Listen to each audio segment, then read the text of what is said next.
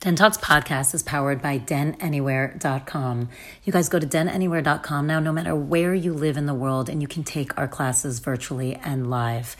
Go to denanywhere.com and sign up for just $29.99 a month. You get a limited access to our classes with over 150 a month to choose from. Plus, most of them are archived, so if you can't make the exact time, you can catch them later. We still also have our workshops and our certifications now all accessible to you no matter where you are.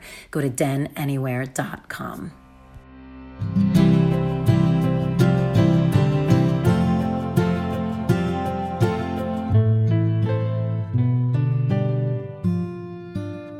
Hello, this is Tal, and this is Den Talks podcast. I'm the founder of Den Meditation and your host. We have Susanna Merrick on today. We are talking about colors. We are talking about auras. We are talking about energy, all of that fun stuff. She is so grounded, though. So I love talking to grounded people about the woo-woo shit. It just makes me so happy. And she will talk to you about how she sees people's colors and auras and how she's learned to read people that way. But not only that, teach people how to use their own colors. She goes so beyond what you traditionally see. Like if someone just stands in front of like an aura camera, she goes deeper and more beyond it, knowing that there's certain colors that are like your soul purpose and certain colors that are more what you're going through. And you really have to know the difference and how to read it. And if she does a session with you, as she'll explain here, she can help guide you. And the cool thing, so you guys know, we do have a workshop with her coming up. It's Saturday, January 16th, 5 to 6:30. And it is going to be healing with color. And she's going to be working and teaching you how, once you know what your color is or what's coming up for you in that moment, what things you can do, what exercises you can do, what meditations you can do specifically with those colors. So it's not just, hey, green's your color, wear a lot of green. And yes, wearing it will help because that's vibration or staring at it or using it. But there's also things that you can go deeper and a little more spiritual with that will actually start unlocking stuff and shifting stuff. It's so amazing. So not only do we talk about it in this episode, you get a chance to do it in this workshop. So again, that is Saturday, January 16th, 5 to 6:30 p.m. Pacific Standard Time. So East Coasters, that is 8 to 9:30. And again, anyone in between. It's virtual, so anyone can do it. Go to denanywhere.com to get it. And you can gift it to someone too, because I think this would be a really fun workshop to do with a friend or someone you love. So go to denanywhere.com. Also, while you're on denanywhere.com, check out, we have so much stuff happening in January. If you were looking to start 2021 differently, this is where you're going to do it. We have our teacher training coming up. So an amazing certification. So even if you don't want to be a teacher, it's a great way to get your practice going. We have intuitive healing certifications coming up. We have classes on Kabbalah. We have amazing workshops, so much for you. And if you want to finish 2020 strong, we actually have an incredible retreat happening at the end of December. So go look at that. It's a 5-day retreat with Heather Preet, our senior mindfulness instructor. She's amazing. Her retreats are always transformative. And the brilliant thing about this is you can be anywhere in the world to do it. Also, like, it's going to be recorded. So if you can't do, let's say, a morning session or you have to tap out for a moment, it's going to be recorded and you can go and make up your time. But it's the 5 last days of 2020 ending on the 31st. And it's about 9 to 6 every day. On the 31st, though, we let you out early at 3 so you can start doing whatever it is you have planned for New Year's Eve. So that's an incredible way. Finish 2020 strong, get your stuff ready for 2021, get mentally prepared, physically prepared, and emotionally prepared. And that is how you do it. So check out denanywhere.com for all of this stuff. Enjoy this episode with Susanna. She is such an angel worker, and I love talking with color with her. And let us know what you think.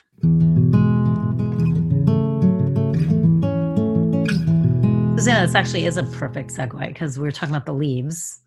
How it's so true, like, because so the fact that you can read auras and colors have probably been so important to you since you were a kid or a human, I should say. What is it about the fall colors that make that? What is it? Is it something about the specific colors, like the reds, the orange, and the yellows? Is it?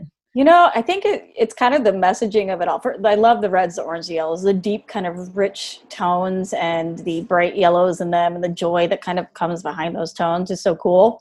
But also what's so interesting about the fall in general is that it is kind of the season of death. And we don't necessarily say that, we think Halloween, right? But when those leaves are transforming and changing, they're dying off so that then they can really truly be born again in the spring. And I think there's just such beautiful kind of energy to kind of be cultivated from that messaging that we as humans just kind of always sit within. And I don't know why, but I just love in the fall, like walking around and seeing these colors come through and seeing like all of the joy that they've kind of given us through the summer and the shade and the oxygen, and then just to see them like transform and change and then fall off and die. I know that sounds kind of morbid, but it's true. I always joke, I'm like, their final farewell is always incredible. Yeah, going out with a bang. A bang. So, and obviously we'll get into auras big time and or people and humans and you and your life story. But while we're on this, I'm curious, like, talk about the auras of a tree or like a leaf. Like, do you see that as well? I do experience the energy of trees and of other atom, like just everything has an aura. Everything has an electromagnetic field, even rocks, right? But I always say I'll be forever student of understanding what is the physical aura and then what is the spiritual aura, because I do experience them a little bit differently sometimes in sessions. I mean, I truly thought for the longest time I had to talk about a identity crisis, but I really truly thought, and the joke in my family was that I just had more cones or receptors in my eyes and I could actually see the radiation that came off people and things. But it didn't really explain the feelings I would get around certain people and or the emotional kind of grief I would feel from certain energies. But I really truly believe this. I started working with an aura photographer last year and doing events, and I'd see people come in and I'd experience their energy, and sometimes it will go away or come in for me. It's not always constant. And I do have some big moral kind of structures around reading people's energy. I really try not to dip in if I don't have permission, or, I just in general to keep my energy safe. But you control that, or do you mean you won't tell someone about the reading, but can you control seeing it? Yes and no. Sometimes. I always say, just like we can change our minds, we can change our auras, and I understanding each of these colors that are around us, they have messages that can be received from them. But sitting down and doing an actual aura reading it's very different than just like walking down the street and like being like, oh, what's going on with you? I do pick up on some things, but like as a moral kind of law of practice, I try not to dip too hard into someone's energy. Now, before this, that of course I was prone to doing that personally, just as a human. I'd be like, well, what's wrong with them? Maybe I can relate to that energy. Let me like feel that field right now. Right. But when I worked with this photographer, what I learned was that, when you get your aura photographed, it's really fascinating. You like put your hands on these electromagnetic plates. They actually measure the frequency that's in your body. So the higher the frequency, the like brighter the colors. It's going to be like your yellows, your orange, your reds, right? The lower the frequency, it's going to be more of your blues, your indigos, your violets, and as they move up. So I would experience like lower frequency energy a lot with people, just because that tends to be more the emotional kind of intuitive energy. But a lot of times there would be a lot of high vibrational energy on the photos.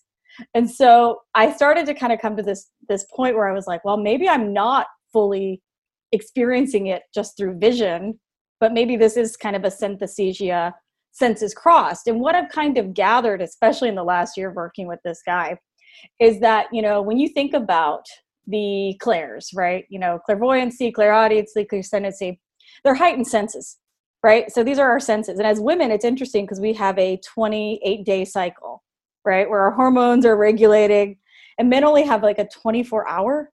So fascinating. So women, we have this time for our senses to be heightened, for us to be kind of in our intuition, whether we're smelling something or seeing something or perceiving it, right? But I always say we have enough time in between to talk ourselves out of it. Depending on a man, right? He might just dip in and then dip right out. But so there's some big connection, I really believe, between this physical energy, our senses, and our extrasensory abilities, which is clairsentience, clairvoyance, clairtangience, clairaudience, and claircognizancy. So you're saying, that's actually interesting because you tapped into something I was going to ask you. When you're working with this photographer, how often what you see and what comes up matches? And how often did it feel like it matched for you? It would match probably more like 60 to 70% of the time. But there are a few times when I could just tell. And what I learned and gathered from that is that we really do have control over how people see and experience us. And sometimes emotional energies like anxiety or, just anxiousness, right? And all those things can be around us, and or we can mask that with the same color of yellow energy. Those who tend to be very anxious tend to have a lot of yellow in their aura. But also, what do we know about yellow? She's as bright as sunshine. She lights up the room. So it's totally that energy sometimes. It's like, everything's great, Like everything's super great. I'm totally fine. And meanwhile, inside you're like, ah. That's so interesting. So it's not so much the color as much as it's the reader. I do believe that. Yeah. And I really believe that there are so many different, and I'm learning so much about this, but there are a lot of different people that can read. And generally, when it comes down to it, at the end of the day, if you're connected to your gifts and you are truly holding space for someone, and you're really sitting there going, I'm a vessel, I am a channel, like, I'm here for you. That's when you can really start to access your gifts. And everybody does it like a little bit differently. I mean, I don't know how many intuitive readings you do in here. I personally like to go to as many as possible just to like learn and grow and expand. But everybody's always so different, and it just fascinates me. So was there a moment now, so you were a kid and do you remember a moment where you first started seeing auras, or was it just always part of your everyday?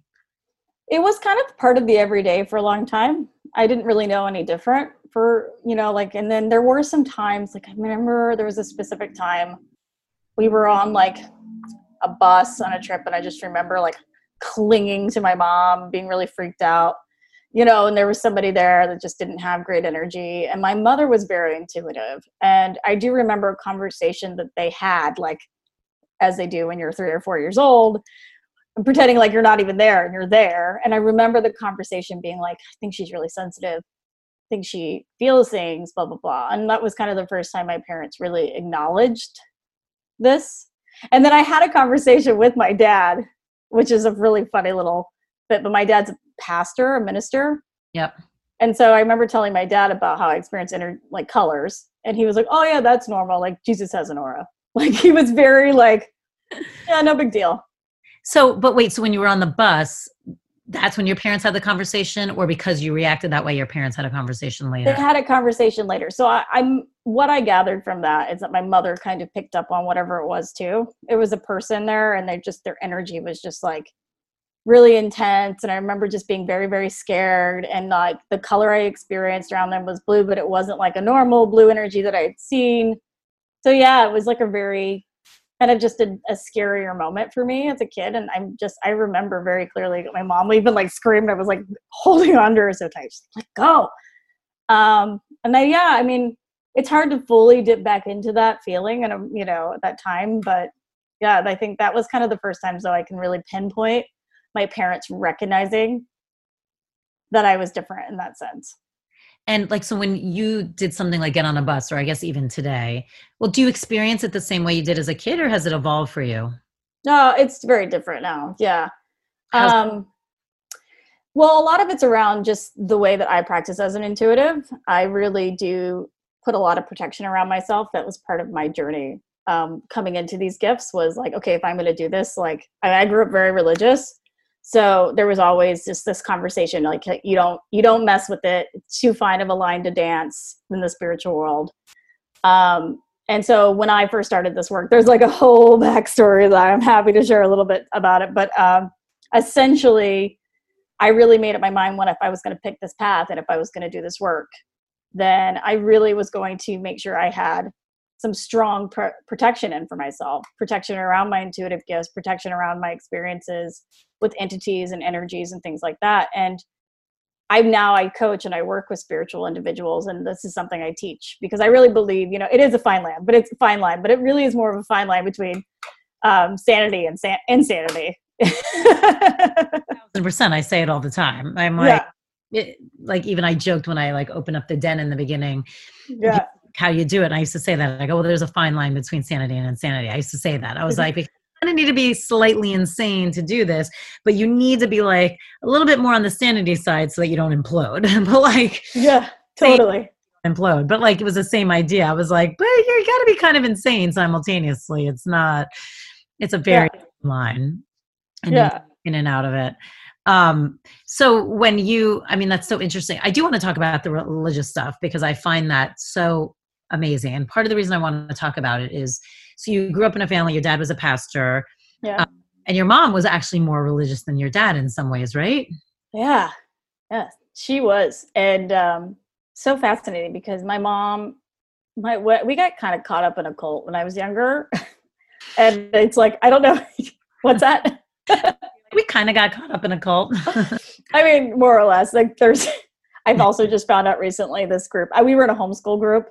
It was called ATIA, and I don't know if anybody's listening. If they're there, I've been there. I understand. There's support groups apparently on Facebook for it. And essentially, what's happened though with that is a bunch of sexual scandal with the founder and everything else, which is totally not surprising considering what they represented and what it was all about. But it was a very conservative Christian homeschool cult. And my mom at that time, this is like in the 80s, but like it was strangely and weirdly cool in the 80s in Texas to be like homeschooling and like to be in this group. And so we got kind of schooling's coming back around now with everything going on. So that's interesting, but keep going. Yeah, no, totally. I mean, it's like way cooler homeschooling now. It's like unschooling. When I was there, it was like, they weren't putting you in school because they weren't teaching enough about creation and Jesus. That's why it was happening. Right. Right. So my dad was like a youth minister through the 70s and the 80s. And so my dad was always considered pretty progressive in the church and a lot of the churches that we worked in, just because, he kind of saw reaching young people was different. You had to kind of, like in the Christian belief and ministering, right, to a teenager is so different than ministering to like a child or ministering to an adult. You really have to, be able to understand a teenager, right? So my dad always like got teenagers, got kids, was a little bit more progressive in his ways. And my mom just was like riding this train so hard. Like, you have to, like, I remember once when I was like 11, and this is so disturbing, but like, I remember once I had on like a Little Mermaid nightgown or something. My mom just like ripped my arm over and was like, good thing she's dead, because I feel like she would freak out if she heard the story. It's so morbid, but true. But she like grabbed my arm and she would say, what's that? She still hears it. She just doesn't care about it now. Yeah, exactly. She's like, sorry. But she grabbed my arm and I remember she just like grabbed my arm and she was like, you shouldn't be wearing that. You'll give your brothers evil thoughts. And I remember like being like 11 and being like, oh, gross, Mom, like so gross and so mortified and just like, what? But, you look at it now, it's like I heard the other day, Iranian culture, they can't even hear women sing because it will give them impure thoughts. So like, this is not something that was just, small to my little homeschool cult. This is more of a bigger issue as a whole. But that was kind of the beliefs. Like we had control over our bodies and we were to do our hair and look pretty and look nice, but like cover our bodies and like make sure no man sin because of our features, our looks. It's so interesting because I find like I've interviewed a bunch of people that have come from very strict religious upbringings, so not necessarily schooling, but the same idea. And do you think there's any correlation at all with people having these kind of intense, incredible gifts? And they all come from, interestingly enough, it feels like it's in the family or a version of it. And you talk about your mom. Mm-hmm. Do you think there's any correlation like of, I don't know. I've now heard this, not the same story. Obviously you're all individuals, but something really interesting about this kind of heavy religious structure with people with really strong gifts. Yeah, no, listen, it's so funny you bring that up because I've been thinking about the same thing and it's been a topic of discussion as well, but it is interesting to see. And I think what it really comes down to is that when you're kind of thrust into religion or you're growing up with this idea of structure and power and this and how it works, and I think there's like an internal monologue that happens at a very young age where you're constantly weighing right and wrong. And as you grow older, you start to kind of see that more as not black and white, and no pun intended, but you start to kind of say, okay. And I think that really those who have these gifts, whether they are spiritually given to us or we're using more of our consciousness, I always say at the end of the day, it doesn't matter as long as they're serving and helping and doing what they're supposed to do. And you're being able to kind of cultivate and pull your truth from that or serve someone else with that. But I do think there is like this massive correlation, and whether, we're light workers, right? Or we just are conditioned or trained to have our brains kind of think that way or to move in that direction. I'm not really sure, but you're right. There's definitely a connection. And talk about your mom. So your dad, you don't think necessarily had the gift, but he was just more open, but your mom. I do think my dad does in a different way. Like my dad has such depth and compassion for individuals like I've never experienced or seen. Like it just, he's so amazing. We actually, a few years ago, I nominated him on the Today Show. Oh, I love that.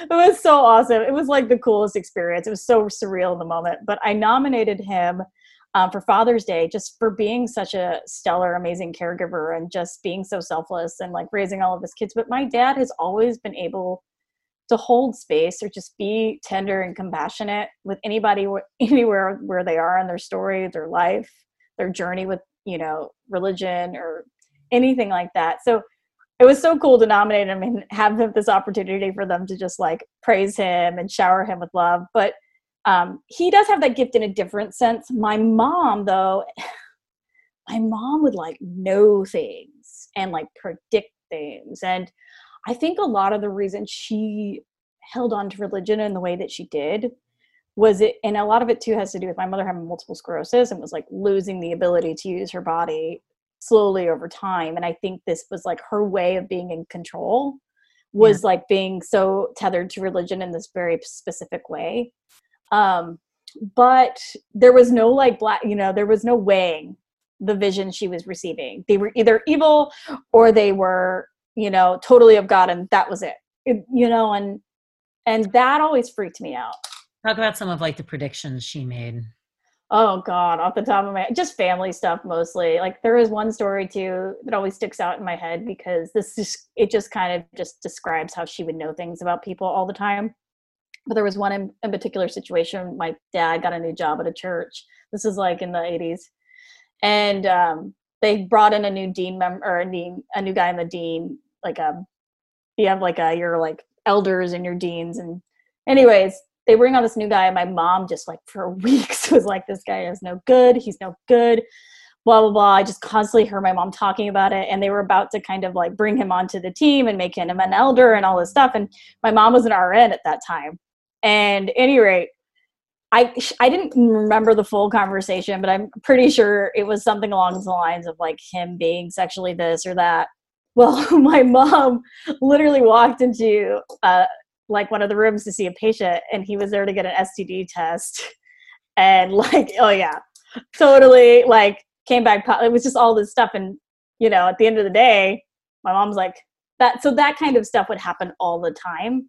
It wasn't like she would predict like big life catastrophes, but it was just like, because it makes her right all the time. It was so annoying. It literally so annoying all the time. She'd say it about boyfriends or friends or situations, or like my brother's friend, she wouldn't let him go one time, and his friend ended up getting in a car wreck because she knew it was going to happen. It was like that kind of thing. Right.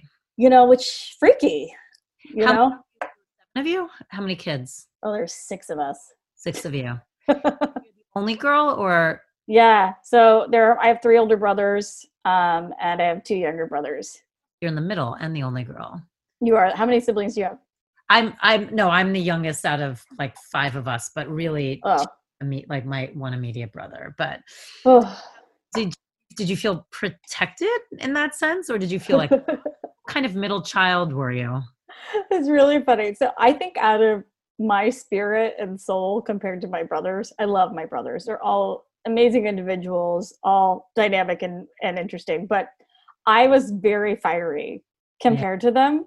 Me too. And yeah, which is like a total kind of a, I don't know. I think there was a lot of push and pull. I know maybe you can relate to this, but like, because my brothers, I was like almost more masculine than my brothers. And like, I was one that like went off on my own and like moved to New York and like always pursued bigger, daring, big dreams. And my brothers always kind of played it a little safer, which I think that they like admired it and then also hated me for it too. Now, how like in your family growing up, how much of like you seeing auras was talked about? So like with your brothers and stuff, were they aware? Did it ever come in? They were like, a lot of it was brought up like here and there, and I would be teased about it. So it just like a lot of that stuff was not like, it wasn't like a conversation we walked around all the time saying Susanna's reading auras or seeing auras or energy.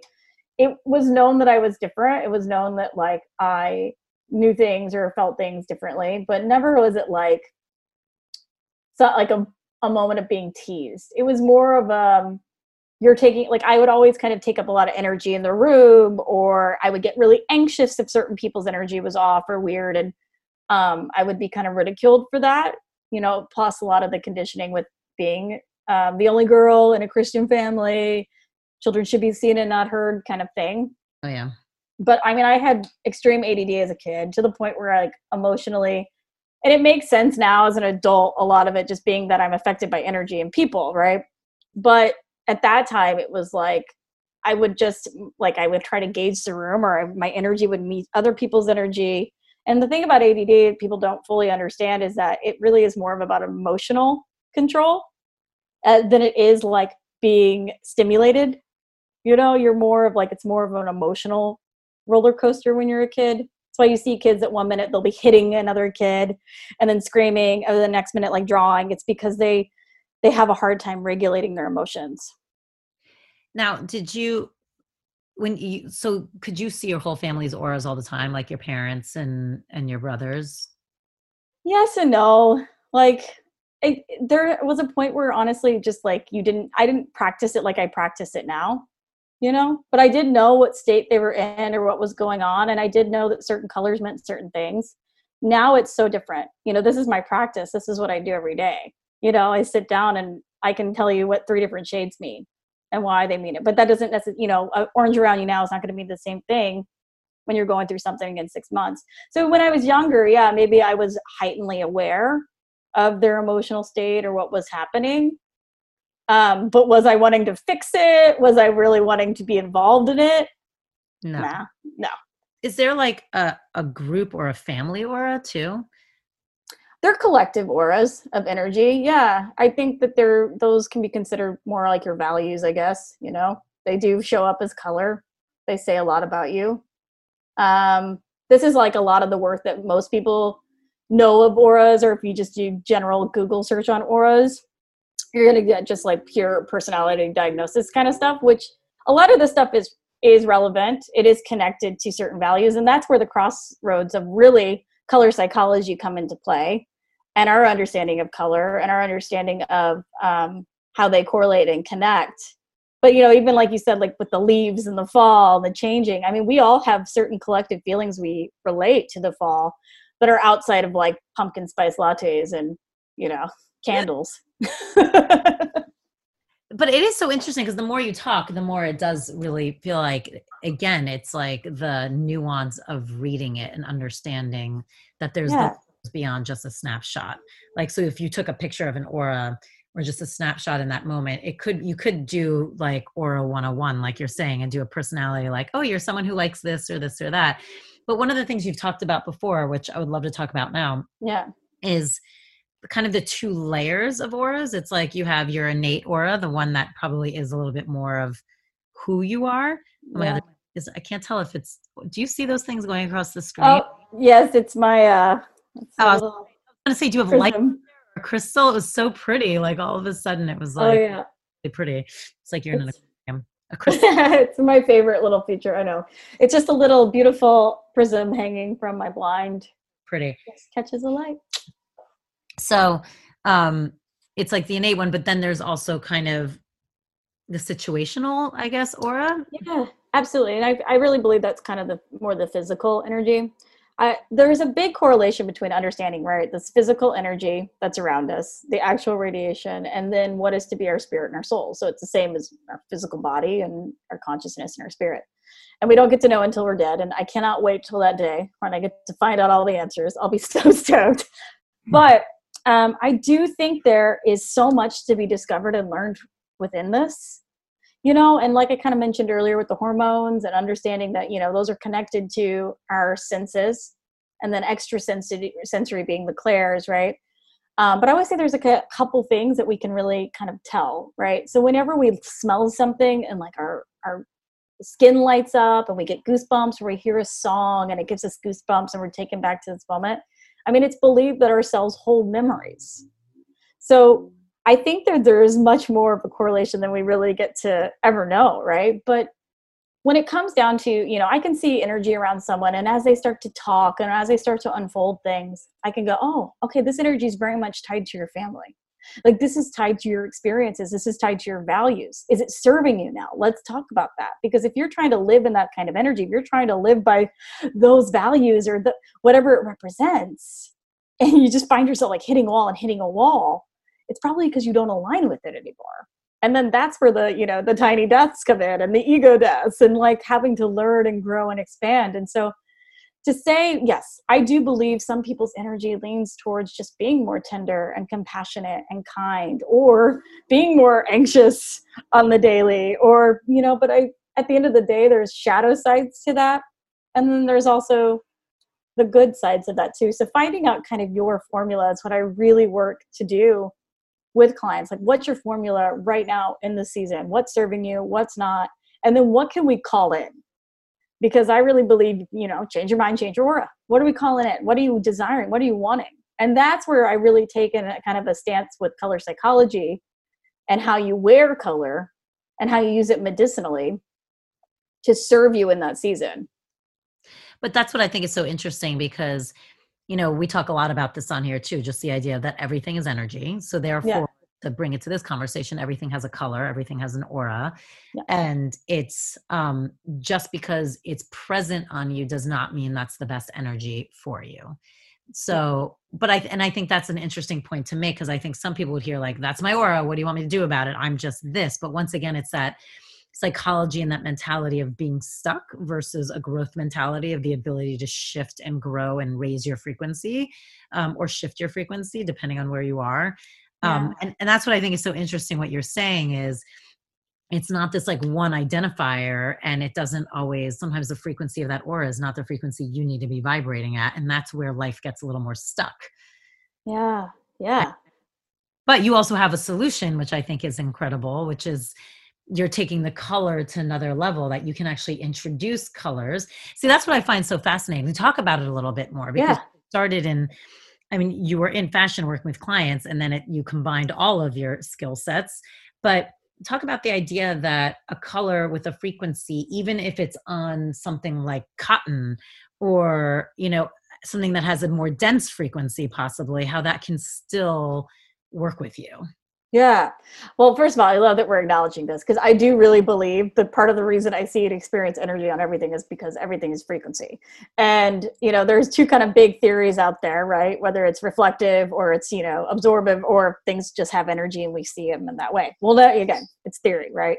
But no, you're absolutely right. And depending on your energy, this is something I'm learning and this is what I'm exploring, but AuraWare is really, my company AuraWare is all about understanding the energetics of each of these energies and how we can kind of use them to kind of not only express what we want to feel, but, for instance, in fashion, right? We all have personal style, if you will. Okay, so maybe you hear that edgy is more of your style, or you hear like preppy is more of your style, or no, maybe that's a mood, or maybe that's a feeling.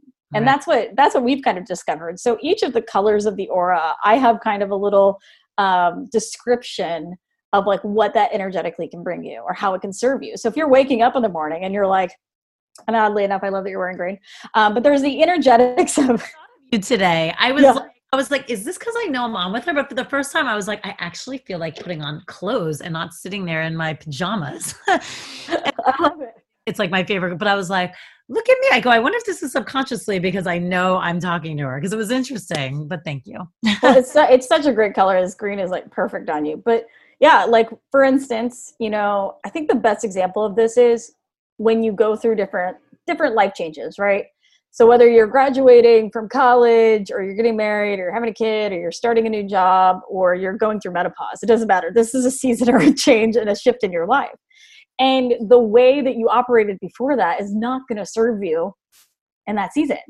And we see this time and time again, especially when like new moms have kids and they totally lose themselves in the new baby and they lose themselves in all that. And then all of a sudden they're having a life crisis and can't figure out what they want to do and then feel guilty for working and all that stuff, right? But if you can really kind of hone in and go, okay, energetically, what do I need to provide right now in this cocoon in this season? I'm a new mom, right? What do I need to provide in this? I'm not a new mom, but I'm just saying. Because maybe you do need to make sure you have some pretty clear boundaries around your personal time, Or maybe you do need to, kind of fill this container and be like, this is the time that I'm spending with my new baby. This is the time that I'm growing and expanding. So what color is going to support you in that? Probably more the energetics of blue energy, because it's calm and it's serene. And when it comes to fabrics, and what I believe is that when you have blue in your aura, or you're like when you're calling in blue energy, you want things that are comfortable and soft and you can move in, but you still feel good. Because like you don't want to wear sweats that have spit up all over them all the time. You're going to just feel gross. And like you want to feel good. Maybe you get spit up on it, get it dry cleaned. That's all I'm saying. Yeah, no, I think that's so, and I love how you're saying that for everybody, it's different. See, it changes. It's not like you're like, these are the colors you have to wear always. It changes. Right. Well, so I believe they're kind of in the sense that you can wear the color medicinally. Like it can serve you medicinally. You can then kind of set your intentions with that color. I have like a fun little system I'll share with you. But then there's also just the actual energetics of what it provides, like what an aesthetic can provide for you. An aesthetic doesn't necessarily mean, if I say, oh, you need something comfy, casual. Well, blue jeans are blue. That doesn't necessarily mean you can't put on a pair of black jeans and still embody the same feeling. Right. We have so many certifications and a retreat coming up, all for January or getting ready for 2021. The retreat is actually December. The last little bit, it ends December 31st. It's 9 to 6, starting December 27th through December 31st. It is virtual. You can do it from anywhere. Go on to denanywhere.com, get the information. It is going to be an incredible retreat and way to go within yourself, learning self-care and also learning how to handle the ups and downs so that when you go into 2021, you are strong. So I think it's a perfect way to finish this year off and to start the next year. Again, it starts December 27th and ends the 31st, and it's 9 to 6 every day for 5 days. And it's with Heather Preet, who's incredible, and anyone who's ever done a retreat with her knows how transformational it is. But we also have a bunch of certifications and courses happening in January. So it's really a great way to start 2021. Teacher training, I know I've said it before, starts January 7th. It's a 400-hour teacher training program. It's not even if you want to be a teacher. If you do want to be a teacher, we've had so many incredible teachers develop from there. But it's also an amazing way to just deepen your practice or get a strong practice going or just to understand more and dive deeper. It is going to be incredible. Again, go to denanywhere.com, get all of the information. We are accepting applications now. Also, intuitive healing, the basic training starts January 10th and the advanced starts January 12th. And Reiki, if you want to get Reiki certified, that is February 7th. Also, an incredible course on Kabbalah from Gal Sasson, who you know is one of our favorite astrologists.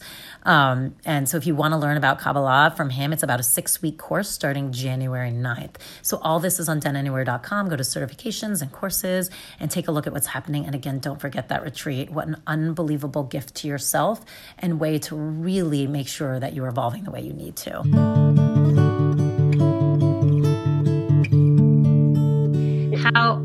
Where do you feel like the first time do you remember kind of the first time you started combining it? Yeah, it was really bizarre. So I now do spiritual coaching outside of just aura readings and energy readings and outside of styling stuff, because I just felt it was so important to kind of share and hold a container for transformation for the work that I actually kind of did on my own, and did through kind of a difficult season of my life, which was losing my mom and having that kind of, it is what it is. And I really believe there is some powerful transformational energy that happens within grief, because I've seen it not only with myself, but with many other people in my life and friends and family. But if I hadn't have gone through that, I wouldn't have gotten to the place I was with my spirituality to be able to kind of open that door and then to be able to receive the downloads and the ideas that came through. It's something that kind of honestly, I would probably say I was the biggest skeptic of all of this work until that happened. And when that happened, it was just like, and I was like, okay, cool. This is what I'm supposed to do. I knew the vision. What's that? Talk about that. Talk about the download. Talk about the moment. Talk about the time. I'm pretty sure I was like babysitting that week, like on a couch, feeling pretty lousy. I was like, I'm a 31-year-old babysitter. I had a really amazing acting and performing career that I just completely lost touch with. I had a hard time even just finding my identity. I felt like a zombie half the time I was going to auditions and doing things. And I didn't connect to that person at all. And there was this just like blinding fear around identifying who I was without that. And when you lose, and especially I don't know what it's like to lose a dad. I haven't lost a dad yet, but I know when you lose a mom, that like that invisible protection that's like around you, that you think like every, that one person you could go cry to or talk to about anything, who's like literally the only other person in the world that actually, and your dad cares, but like really cares. That's different. Is gone. And then like all of a sudden you have to find yourself in this position of mothering yourself. And I think that this was where I was able to find my strength, and I was able to like up level and step into my gifts and step into what I was supposed to do. But there was definitely like a deep, well, I think it was probably at least a good year of kind of ignoring it and oppressing it, and I wasn't really going to therapy. I went a little bit to grief counseling here and there. But about halfway through that year, I was finally just like, okay, like this isn't changing. Like I still feel just as upset and sad, and the pain I felt the day that she passed is a year later. It didn't, and so I really believe that once I finally was like, and I was like, I'm going to walk through this. I'm going to do this. I'm going to cry when I need to cry. I like had special sunglasses in my purse because I cry on the train all the time, like big ones that I put on, like, and I had music, and I was like, you know what, when I feel this, I'm going to do it. And my husband can like attest to it. I wake up at 3 or 4 in the morning and just sit there and cry.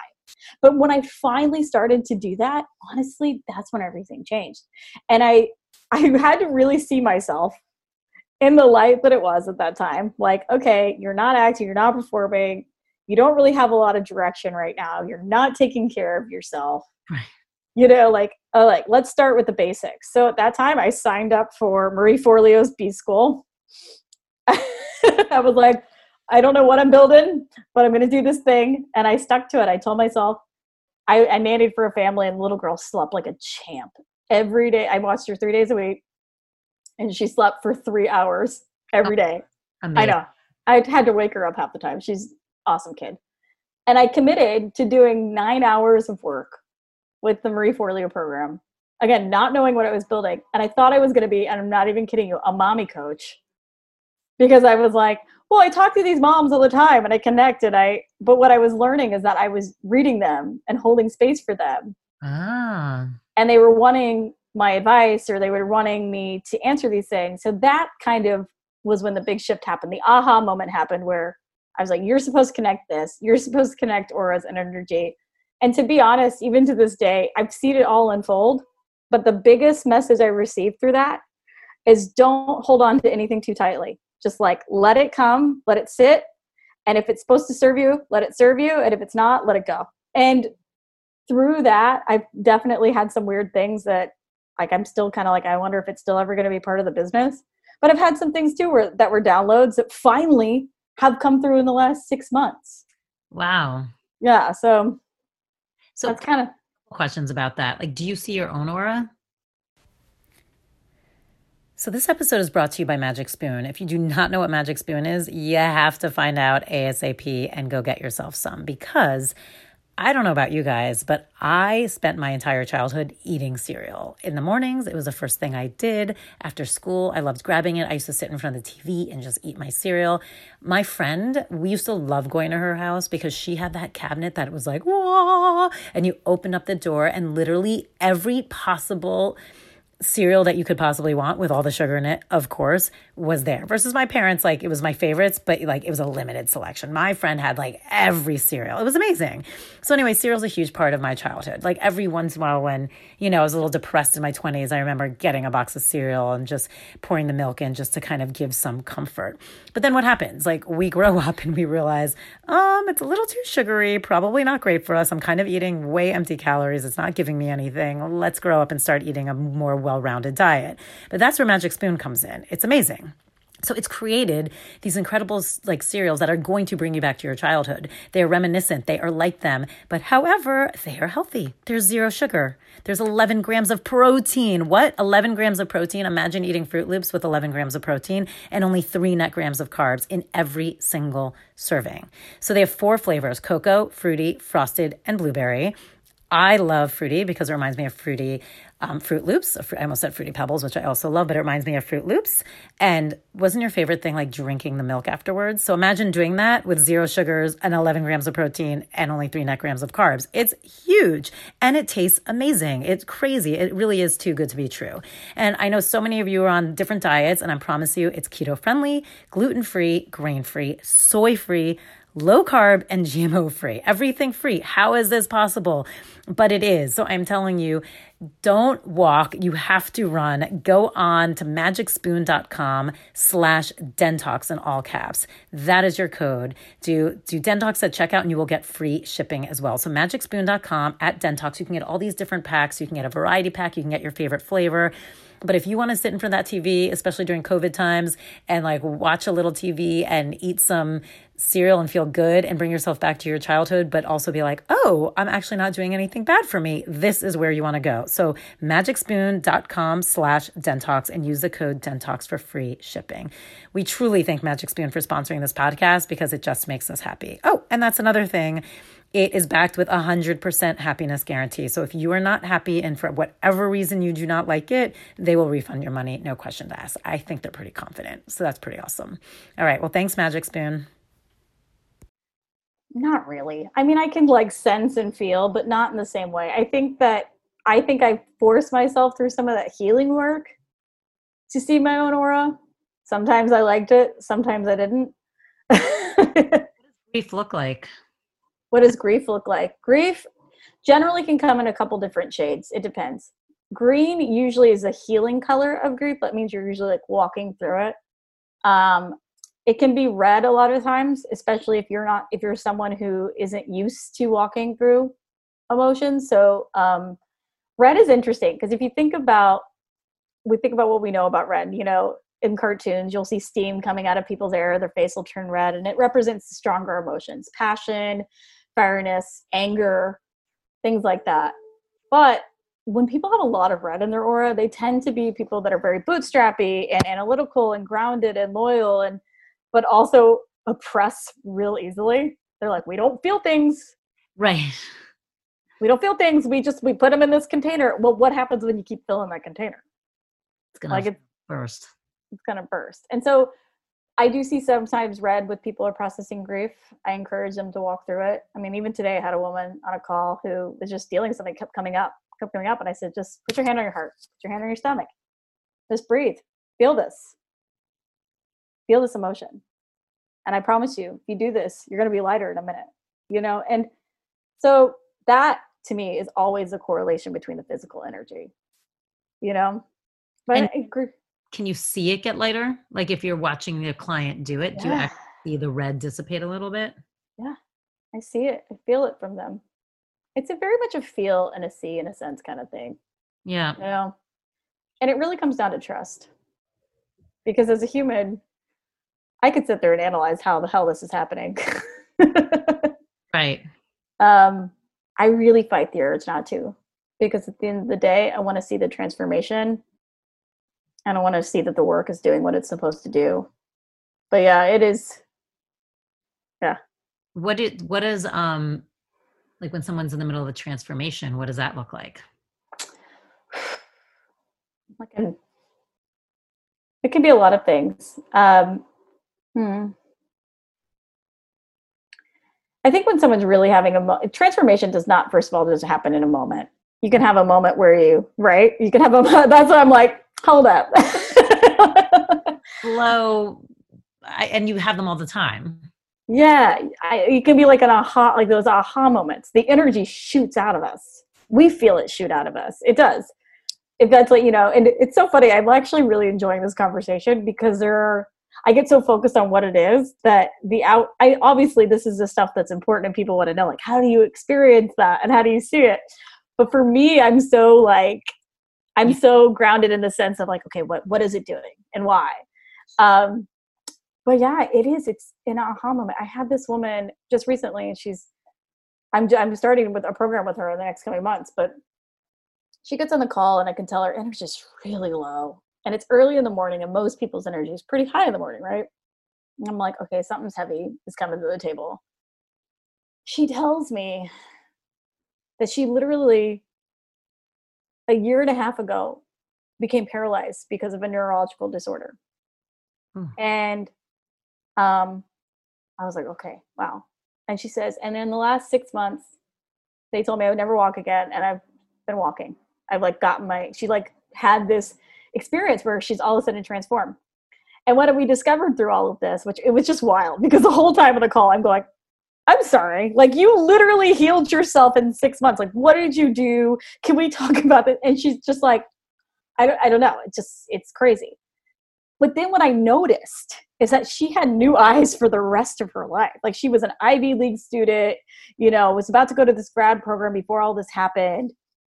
All of these things. And you could just see she was just like, I don't know where I'm going. I don't know what I'm doing. And I personally related to that because I was like, oh yeah, I know that identity crisis. Well, and she's like, all of my identity is tied to what everybody else thinks about me. Right.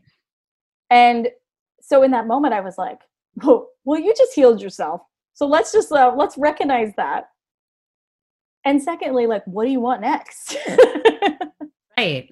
It's so interesting when, and that goes to your point earlier about the aura and the energy you could be, it's not always the right vibration for you, because if your identity starts becoming in relation to what everyone else's version of your identity is, well, then not, I'm going to assume, probably not a good frequency for you to live in. No. And that's where I think that, I really believe that, we can change our energy. We could change. We do change, and yeah, what are you going to say? So, because you talk about, again, that you can read kind of two different auras. Again, it's the soul aura and then kind of the physical, or what's going on now. Right. Is the goal to have them match? So when you have a reading with me, when you sit down, I say, okay, let's examine what's present, what's here. Sometimes what's present is a breakup, or a bad situation, or sometimes what's present is some new life changes, right?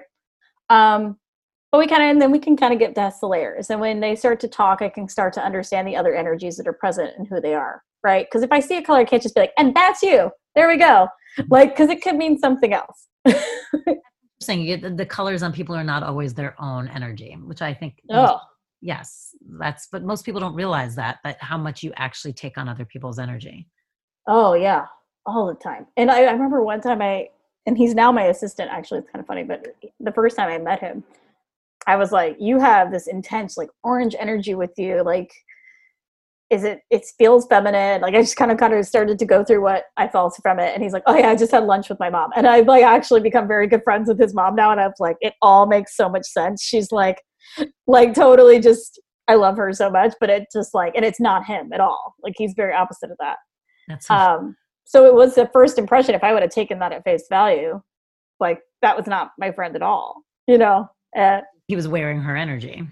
Totally. And he even rolled his eyes like, oh yeah, I just came from lunch with my mom. You're like, ding, ding, ding. Yeah. But that's interesting. So when you read people, you kind of unravel it and you can tell, like, this is not yours. And do people then start to get a sense of being able to feel that energy themselves? Like, do people get more in touch with how energy feels? Yeah. I mean, I can't fully attest to it. I could see the shift and change though. And I see the empowerment that comes over people when they have their energy read. I mean, I think when I first started all of this out, I didn't really fully understand the power of it. I'd be like, oh, I'm going to sit down with people and just like help them understand who they are. And I'm going to tell them how to dress accordingly. Like, and meanwhile, I'm like, the people that were coming to me and I've gotten to meet and to read and connect with are just like fascinating, dynamic individuals who clearly are being brought to this moment for a reason, to have that transformation. And to go back to kind of answer your question about transformation, what I'm learning, and something that I've kind of had to take as a business owner, because before it was just like, people used to be like, okay, so like, when do I come back and see you? And I would say, well, you can like, we can do the styling work, or they'd be like, no, like, when do I come back for another session? And I started to say seasonally. And I was like, come seasonally, whether that is an actual physical season for you or, a season when you're feeling a shift or a change. But what's interesting and what I've learned is that transformation has to happen over time and happen in a container. And, I personally believe strongly in coaches and advisors, and I have 3 myself that I work with, because now I have over 15 clients right now in my coaching program. So I'm like, I need all the support I can get to support individuals. It's true. But yeah, it's a container, and that's where the transformation happens. Being able to look into the mirror every day and like be okay with what you're seeing and experiencing, but also allowing yourself the space to transform and to change. And fashion and style, yeah, that has everything to do with it, because it affects your mood. And like, I realized nobody was doing this. So I just I put my little stick down in a white space and I go, okay, I am going to help figure out what is fashion and wellness. Like, let's figure this out. I mean, it's a brilliant combination. But I want to go back really quickly to that. Yeah. Then again, of like, is the goal like energetically to try and get your energy to match kind of your soul energy? Yeah. Well, it depends on what if you are, so I absolutely, first of all, always, because if your heart, I know I'm like all over the place. But if your heart really is leaning towards, if gentleness is part of your energy, if holding space or being a healer, just even by a touch or you can be a healer and be a mom or a friend, or a podcast host. You're bringing a message, or you're holding space, or you're allowing someone a chance to just be seen and experienced, or even just their story to be validated through other stories. So at the end of the day, I think it is important that we connect to these parts of us that do make us who we are, somebody sits down, like a good friend sits down and describes you. Like, yeah, I want all those good parts of myself to be with me always. I want to align with that, but it doesn't always happen. No, we forget it too, or we don't believe it. I feel like a lot of times we don't even believe it. So I think that it's such a gift of what you're doing. It's huge. Thank you. Tell me a time, if it exists, and it kind of sounds like you had a mini version like on the bus that day but you were too little to know. Has there been a time where you feel like you have to read someone? Like you're in New York, like you're walking down the street and you're like, oh my God, that down the Addy corner to me, I have to beeline and almost get hit by a cab 10 times to I have to read them. Have you ever felt that? Like a Teresa Caputo kind of moment? It's interesting. I know it is interesting. Yes. And it's funny because this will probably be the most frequent thing. And I'm sure many people have heard this before. And it's happened even to me. I've gotten in a cab before and the cab driver's been like, I'm so sorry, your aura. Like they'll say things. And people will generally mention it if they feel your energy or they, there have been a couple times. It's funny now, I think that because of I've scaled my business. I only started my business 2 years ago. It's insane. It's insane.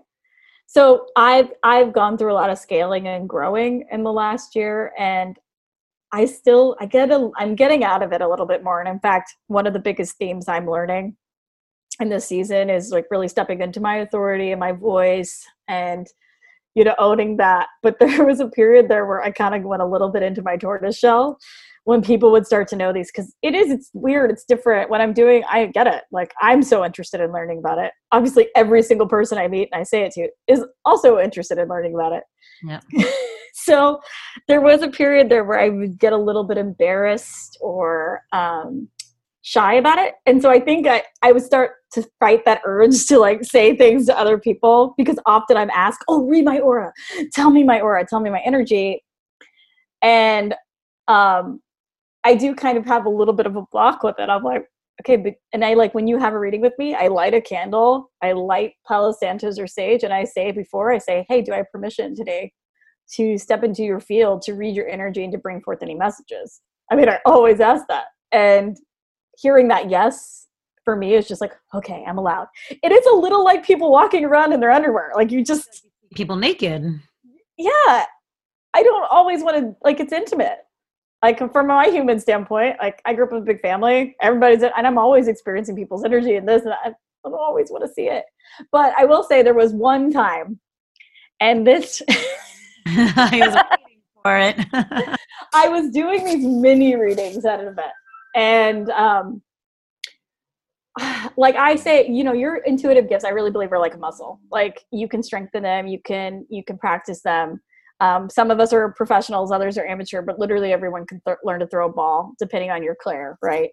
So I specifically, I function under kind of a clairsentience, a clairaudience kind of zone. Huh.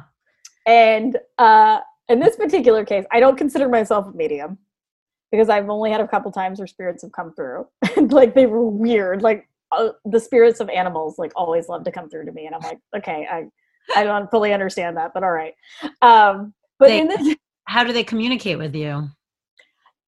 Sometimes I'll visually see them. Like at one time I had this girl and I was sitting there and I didn't want to say it. And this was at another event where I was doing a mini reading. And she sat down and finally, as we were doing reading, I go, I'm so sorry. There's like a golden retriever. I just feel like I just see the golden retriever like licking your face, licking my face. Like her golden died like that week, their family dog. And they raised and they had, you know, bred Goldens. Oh. And so it was just like this sweet little simple message.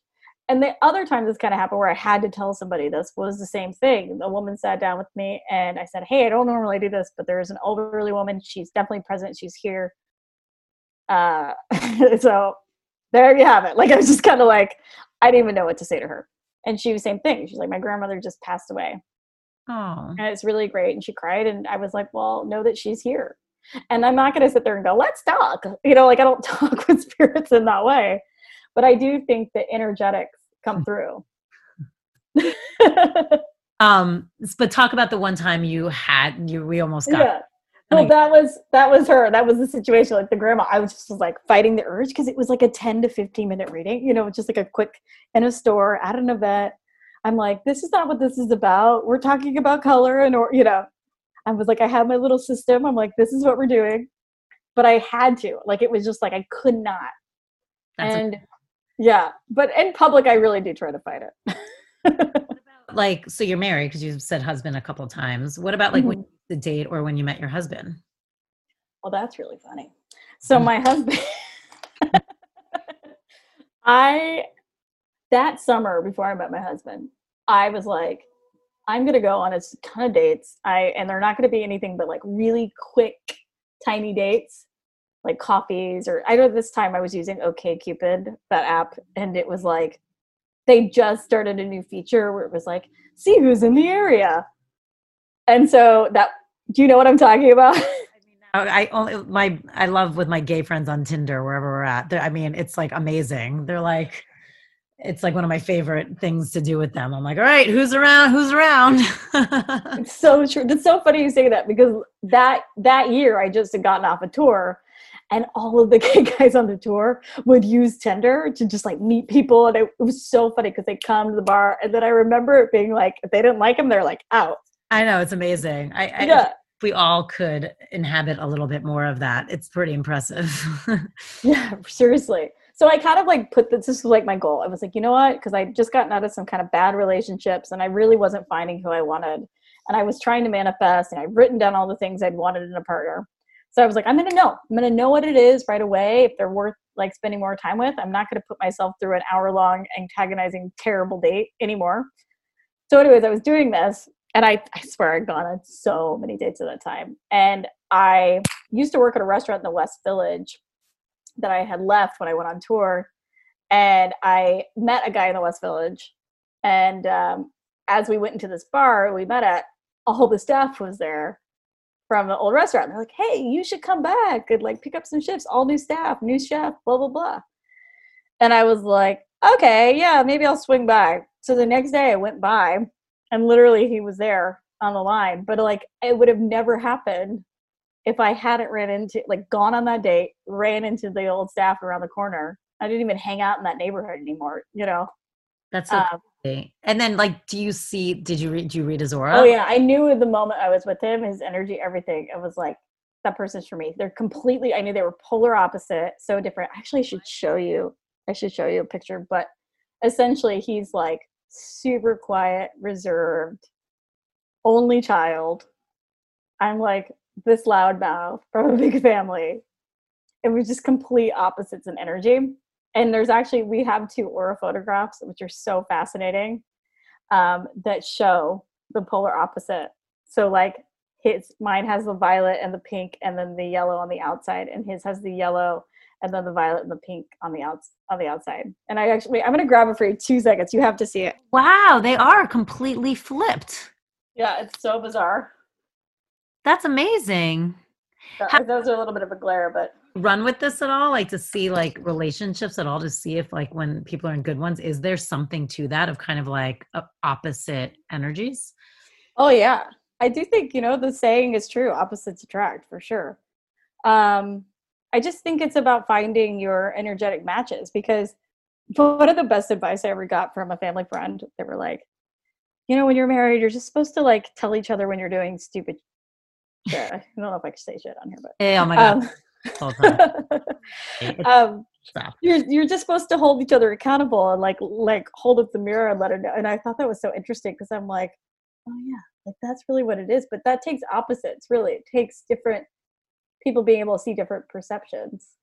Well, it's so true, because I think the other thing you're told a lot, which I think gets people in trouble, is like, I mean, and this isn't fair because you do want them to be your best friend, but it's like, find your best friend, find your best partner. It shouldn't be difficult. It should always be easy. And again, there's a balance. You don't want to be struggling through your relationship, but I do feel like sometimes when you go for only that, then there is none of the opposing stuff happening. And sometimes then it can limit your growth, but some people like that. So I guess it just depends where you're at and what you want. Yeah. You bring up a good point. And what that is, I really think sometimes it's about, I talk like a lot about tweaking your dials to like really make sure you're energetically meeting the other person, because if we're all like meeting them here and that person's not really capable of absorbing that kind of energy right then, right? Right. It is important to kind of be a little like read the room, if you will. And I think good friendships and good relationships, you learn how to kind of tweak your dials for, to like be able to kind of sit back and say, okay, what's my role right now for you? And vice versa. And that's where really healthy relationships thrive. But it's those relationships that like, and I know many listeners can probably relate, but it's like that one friend that just constantly complains to you about something. And you're like, and then when you call them up to complain about something, it's like, they don't got time for you. Like, and you're like, really? I listen to you complain all the time. So, but that's like, you want to find that healthy balance where you can have the good times and enjoy and make the sweet memories, but also be able to support each other in those seasons. And yeah, it all comes down to energy. What color is that energy? What does it mean? And what does it represent? So if you two took a picture together. Oh, we have. How does it shift? It shifted. It got really like a lot of lower vibrational energy. And I mean, granted, we took it with my dog too, which was kind of funny. It was our holiday picture. But it was I remember it was like more blues and more purples, and then had like this kind of overcast of white energy in it, which was really cool. What does it mean? Or does it depend on the situation? It depends on the situation, but I think for, white itself means clarity, enlightenment, connection. And I think that when we're together, we just have this way of kind of opening up the clarity for myself. But I know my relationship's not the only one. Like, that's when you found somebody, like when you can really have clear vision, not only on your future, but like on yourself and your partner. And so I think that's really kind of what that white energy represents. But also, what was going on? I'm trying to remember what was happening in that season. Like when you go to weddings, and you see 2 people standing up there, have you ever been like, oh God, like you're like, not the right energy? No, hasn't happened. I'm sure it has, though, to some people that read energy. They can really see that. Yeah, it's funny. You talk about collective energy. There's definitely collective energy that comes over wedding days and fun events. Ironically, tends to be on the yellow side. And we know this from both the shadow and the joy side of it, right? So the shadow side being the anxiety, the kind of, oh God, let's go. What's happening? Where are you? Where are you going? And then that also being the joy and the fun and the playfulness of that day. Yeah, so it does, you get to see both sides of that energy for sure. Oh, that's so interesting. That's so interesting. Oh my God, I love this. I'm loving this conversation. You're amazing. Tell everyone where they can find you.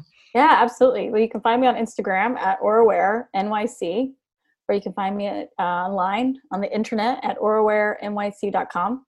I do one-on-one aura reading sessions. All my sessions now are currently virtual. I don't know when this is coming out, but we'll be opening up the books for 2021. We have a few spots left for November and December. So if you don't see one there, hopefully we'll have the books open by then, or you can shoot us a quick email. That's so crazy. Isn't it crazy that we're in 2021? It's so crazy. I can't even believe that we're already at the end. Like we're I mean, it's crazy. And I feel like 2021 is going to start a little bit interestingly too. So it is crazy. Let me ask you 4 quick questions before you do your personal practice, which I think you wanted to walk people through, right? Yeah, absolutely. So I would love to share. I would love that. So just 4 quick questions with 4 quick answers. What's the first thing you do when you wake up? Have coffee. So what's the aura of coffee? Does it change depending? Depends on what you put in it.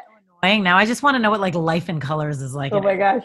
You're forcing me to be like, open that third eye even more. I mean, coffee definitely very yellow energy because it's a stimulant. But yeah, I have coffee and I usually try to meditate for a few minutes, just kind of get myself centered.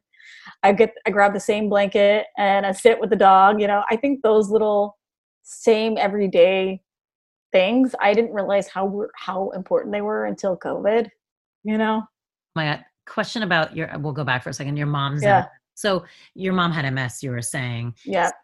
Did the aura change as the MS took over more of her body? Oh yeah. It's funny you say that. And I think a lot of the reason I do block out seeing and experiencing energies, is because my mother her aura was always very like violet. Like it just always kind of resonated in that place. And, but I could violet usually very like I always say violet's like that kind of ethereal connection like that, but she also chose that energy as well because it's like that connection to God and connection to the cosmic and but it did mostly resonate in that kind of place, like holy energy, if you will. But I could always tell when my mom was about to have another MS attack just by the colors, like, and they would always be a little bit murky or green or yellow or, you know, just and she tried to hide it, and I think that was part of it too. It's like so yeah, I would know when like her body was disintegrating based off of her energy, which is kind of a wild thing to kind of deal with as a kid. So I think it probably answers a lot of why I don't read a lot of people on the streets. But yeah, but her aura generally, I mean, very strong, like very strong. And I think her faith and her beliefs really got her to the other side. It's so interesting when you say strong.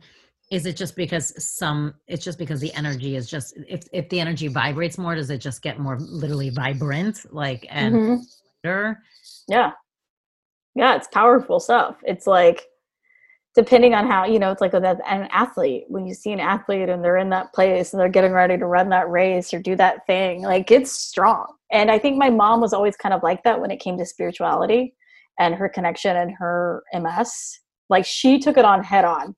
Like she was not someone who would sit back and let it overcome her. I remember like we would go hike. My mom would like make us go hiking, even if like, and I remember her wheelchair getting stuck in places. Like this was just like her mentality. Like life does not end. Like she was told not to have any more kids and she did.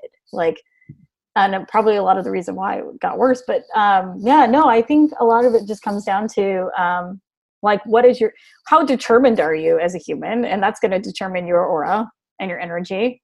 You know, how sure are you about doing something or your vision of your life?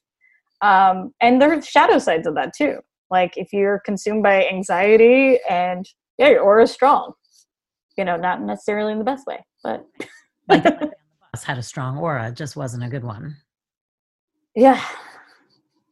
Not to bring you back there. It's okay. What's one thing you can't live without? Conversation. That's lovely.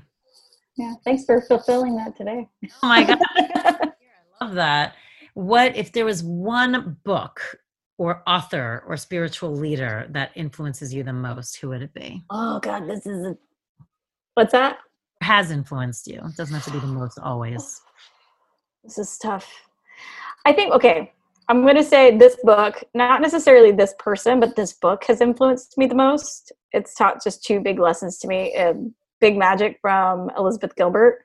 I just feel like those two messages have, to do the work, but then also to receive, have been probably the biggest, that ideas are energy has been a big one for me. And then spiritual leaders, I would say Tony Robbins, just the rawness and the realness and the compassion and love he has for just humans in general. I really, really admire. And he doesn't see himself as, he really is like Nietzsche on this level, which I really appreciate from a leader. What does his aura look like? Also very violet. Very violet. He changes a lot though. He vibrates he's like a pendulum of energy. But that's why he gets up on there and he's like, blah. Yeah, it's like a concert. Yeah. Yeah. Like he's always up in yellow energy and then he's down. Yeah, he goes back and forth a lot. It's so interesting. If you had one piece of life advice to give people, what would it be? Ooh. Well, it's not my life advice, but it's something I certainly live by, and it certainly taught me a lot. But one of my favorite quotes is by Pablo Picasso, of all people, but it's colorful. Very colorful. He says, the purpose of life is to find your gift. The meaning of life is to give it away. Oh, I know. I love that quote. Yeah. And that's I really, truly, that to me, it's okay, I really feel like I found my purpose. And I think purpose changes seasonally for sure.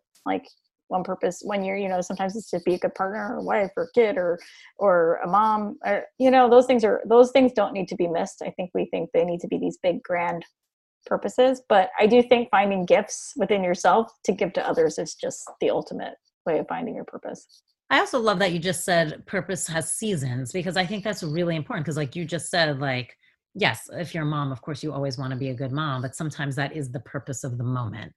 And then it mean that in the next season for you, there's not a different purpose. And it doesn't mean you're a bad mom if there's a different purpose that's overriding. It just means this is where you have to grow and do now. I think that's such a smart way to look at it that most of us don't look at it that way.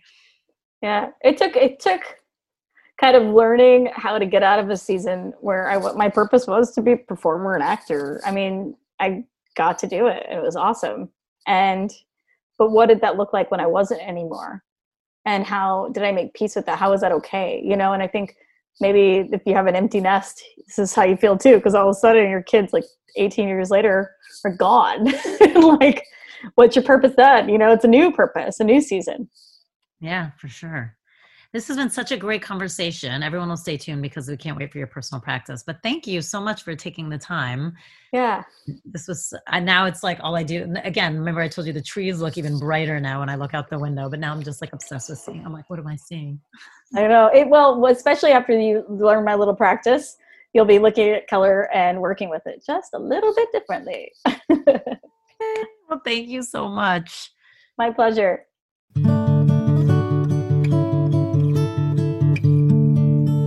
Now Susanna is going to lead us in her personal practice.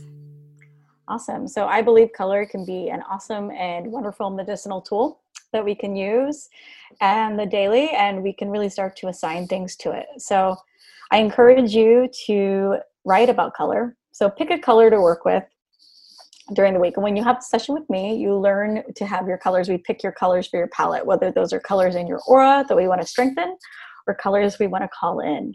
So through this practice, we sit down and we start to write about what we feel or think and relate to that color. So if we're working with, let's just say we're working with green today, all the things we relate to green. Maybe you relate money to green or growth or expansion. But color is a wonderful tool that's used to convey us to buy things, to do things, to stimulate appetite, even to, convey us to trust someone. So we really want to just implement the relationship that you have with color. So sitting down and writing about green. So what does green mean to you? Green can mean loyalty. It can mean growth, like I mentioned, but just sitting down and writing these things. Maybe there's a time you remember when you were wearing something green and you had an experience. And what we're really wanting to do is, while writing about this color and understanding what it relates to us, we can then start to implement these feelings when we meditate, which is the next step.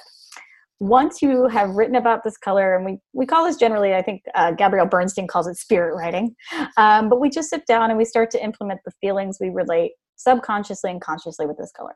We then meditate around the color, getting yourself out of beta into alpha theta. While visualizing this color, we either run reels of what we feel and think with this color or the words that we're associating with it. And then once we have meditated, we've kind of put that impression on the color itself. When we start seeing the color, we're going to start to feel these things. We're going to relate these feelings to that color, either consciously or subconsciously. And I encourage you to expand on this relationship throughout the week. The next step, of course, is to wear it and to have it in your space. So maybe you buy yourself some beautiful eucalyptus at the market, or you pull out a beautiful green sweater and you put it on that day.